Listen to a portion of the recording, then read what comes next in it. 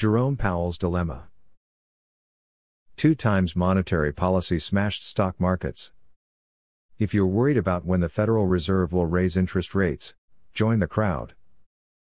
With a limited number of ambiguous historical examples to guide them, rapidly shifting financial data, and new levels of financial complexity, the Federal Reserve must somehow thread a very fine needle.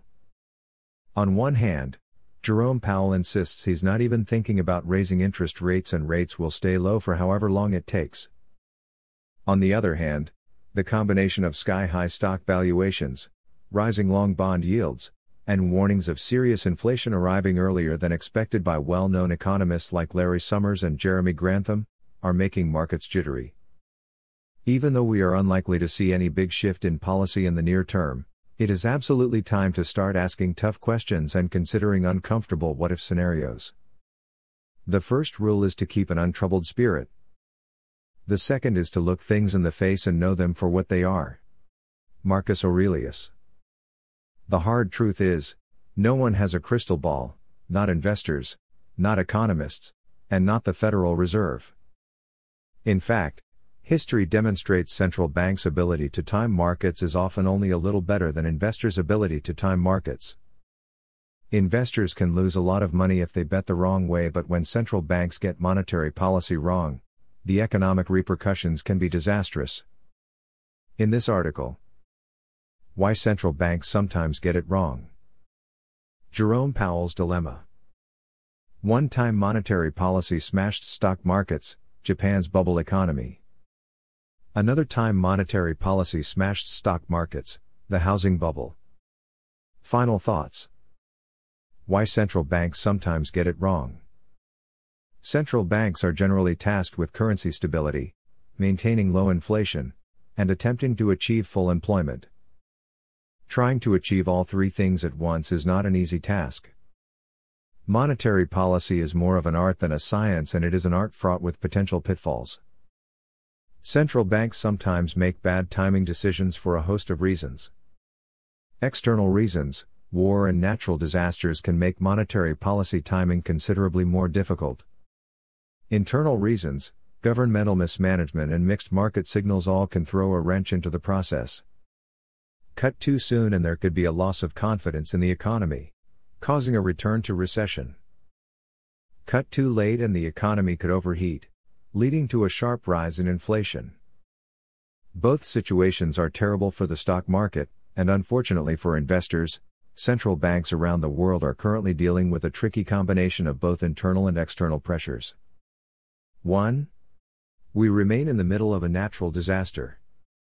Central banks around the world are focused on fighting off a potentially deep depression sparked by the COVID pandemic. Most central banks are zeroed in at the moment on keeping liquidity high to ensure financial systems don't freeze up the way they did in the wake of the 2008 Lehman shock. 2. Economic indicators are pointing in different directions. Oil prices and housing prices are rising quickly, which might indicate inflation pressure, but on the other hand, retail real estate looks in trouble. Cryptocurrencies are through the roof, which might mean a loss of confidence in traditional currencies, or it might mean there's too much liquidity, or it might mean nothing. Growth stock multiples are very high in the technology sector, but value stocks remain at record lows in relation to growth, which probably means much of the economy is still struggling far behind growth companies, or it might mean too many dollars have crowded into too few growth companies. Fixed income yields are rising, an inflationary signal, and yet the price of gold, a traditional hedge against inflation, is falling. 3.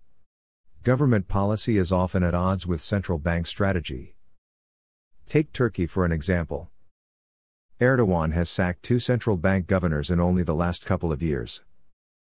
Financial experts in the country are unable to accomplish the impossible task of simultaneously achieving 2 opposing objectives. First, Erdogan wants to lower interest rates to stimulate the struggling economy.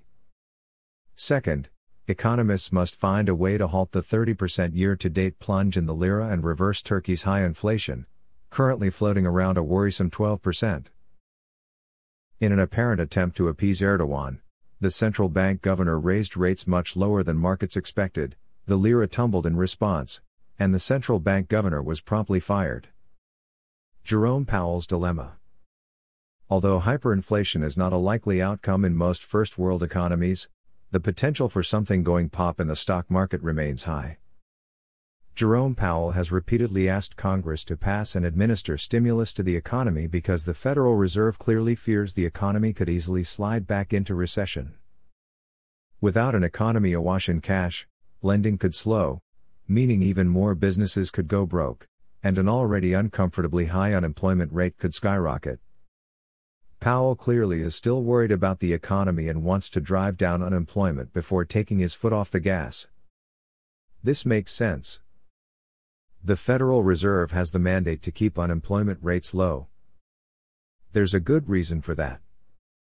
If there are too many unemployed people, spending could slow. Slower spending could lead to slower growth or even a loss of confidence in the economy. This could lead to deflation and, of course, another stock market crash or prolonged bear market. It's been widely reported both people and businesses have been hoarding cash, partly because there are fewer things to spend money on during a pandemic and partly because sensible people are still worried about the health of the economy. If money isn't consistently injected into the economy to keep businesses afloat, salaries paid, and money circulating, it's completely possible the economy could fall temporarily into deflation. Deflation can be caused by a combination of different factors, including having a shortage of money in circulation, which increases the value of that money and, in turn, reduces prices, having more goods produced than there is demand for, which means businesses must decrease their prices to get people to buy those goods, not having enough money in circulation, which causes those with money to hold on to it instead of spending it, and having a decreased demand for goods overall, therefore decreasing spending. Investopedia. As much as we want to avoid deflation, there are also serious problems with out-of-control currency printing. If interest rates are held too low for too long and money printing is not supported by a corresponding growth in the output of goods and services, demand for the currency can fall.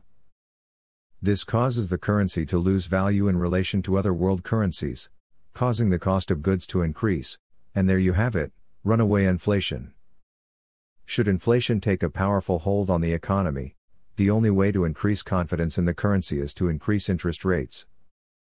If interest rates aren't raised promptly enough, inflation continues.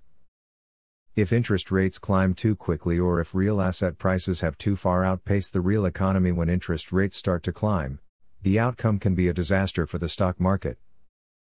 This exact scenario has played out a number of times in history. Japan's bubble economy. Although probably more famous for falling into and out of deflation for years, Japan's multi-decade economic woes were initially caused by excessively loose monetary policy. Many economists believe the bubble finally popped because the Bank of Japan failed to raise interest rates early enough and had to raise interbank lending rates too quickly in an attempt to deflate speculation and tamp down inflation. In the mid-80s, Japan had struggled with a high yen. The US had previously claimed Japan was keeping the yen artificially low, and so the Bank of Japan agreed to allow the yen to rise in value. Naturally, the strength of Japan's currency made Japanese exports more expensive, and this, in turn, started seriously hurting Japan's export-driven economy. Japan fell into a recession in 1985-86. To counter the problem, Japan sharply lowered interest rates. The much looser monetary policy had the effect Japan was looking for. The yen dropped in value and the economy pulled out of recession.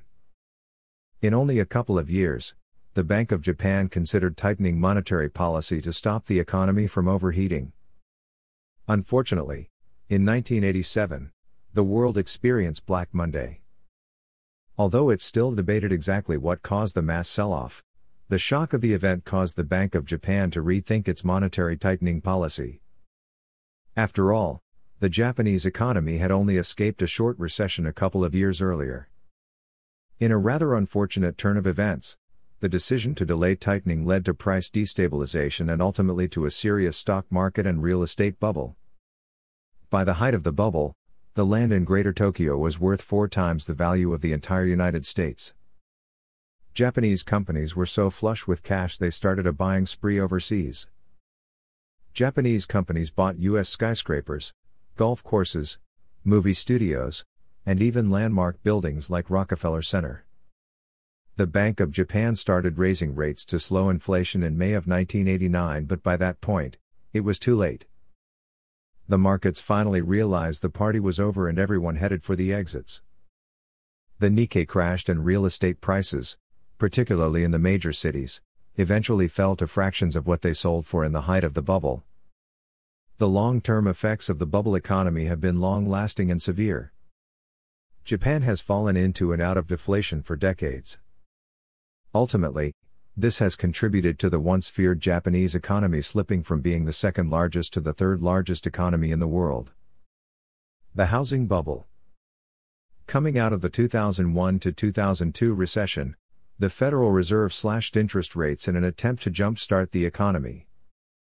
Although I don't exactly remember the timing, maybe 2004 or 2005, I distinctly remember seeing youngish investors being interviewed on the news.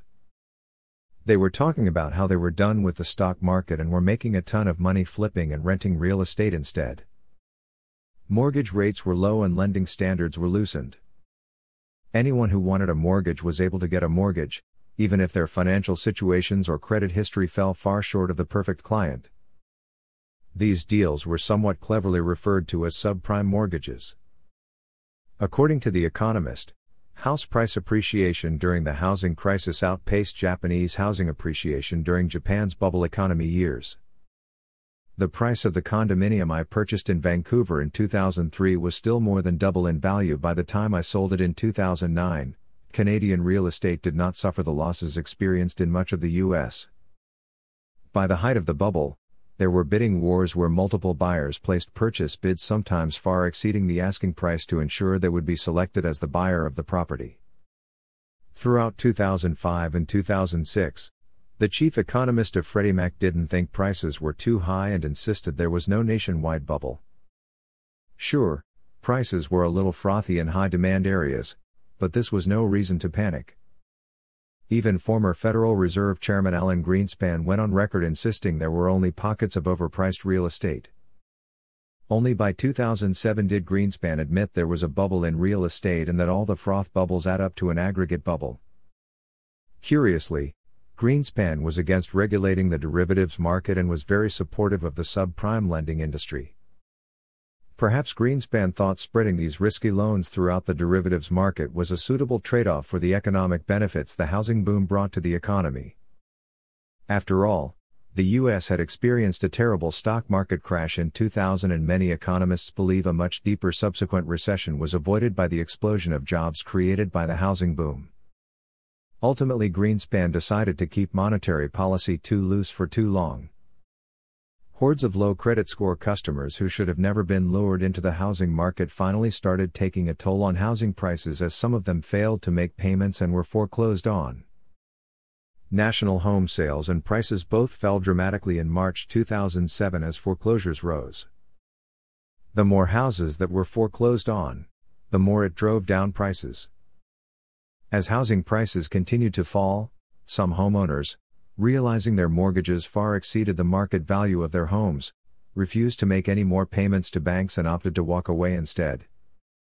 Finally, all those foreclosed mortgages that had been bundled up by banks and sold off to investors as low-risk investments started to suffer. As it slowly became clear the number of foreclosures was rapidly rising, investors finally understood the mortgage-backed securities they had purchased were garbage.